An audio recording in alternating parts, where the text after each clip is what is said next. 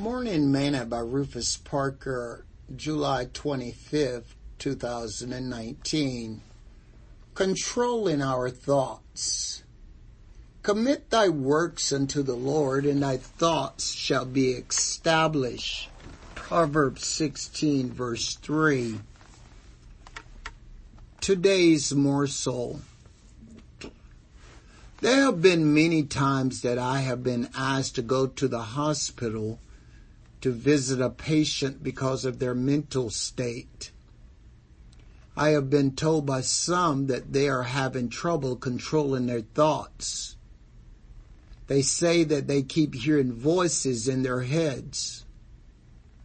They want to know why they are having such strange and evil thoughts. I believe that our thoughts are developed based on what we think, fear, watch, read, and hear. Jesus says, "For out of the heart perceive evil thoughts," Matthew 15:19. Evil thoughts of God, of Christ, of the Holy Spirit, of fellow men, and of all sorts of wickedness. The thought of sin are evil. All wicked imaginations, carnal reasoning, lustful desires, and malicious gadgets that corrupt the heart of man are evil. If we want to control our thoughts, then we must obey the word of God. Finally, my brethren, whatsoever things are true, whatsoever things are honest, whatsoever things are just, whatsoever things are pure, whatsoever things are lovely, whatsoever things are of a good report, if there be any virtue, if there be any praise, think on these things.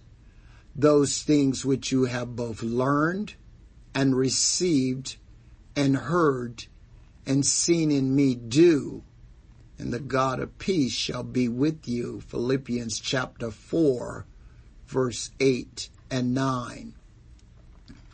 If we want to control our thoughts, then we must control what we allow in our minds. The mind is a terrible thing to waste. Sing this song with me today. I've got a made up mind. I've got to find a destination.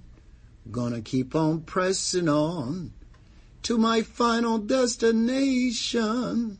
Gonna burn all the bridges behind me, break all the ties that bind me. Gonna keep on pressing on till I reach my home, sweet home, that New Jerusalem. Thought for today. If you want to control our thoughts, then we must control what we allow in our mind. Parker.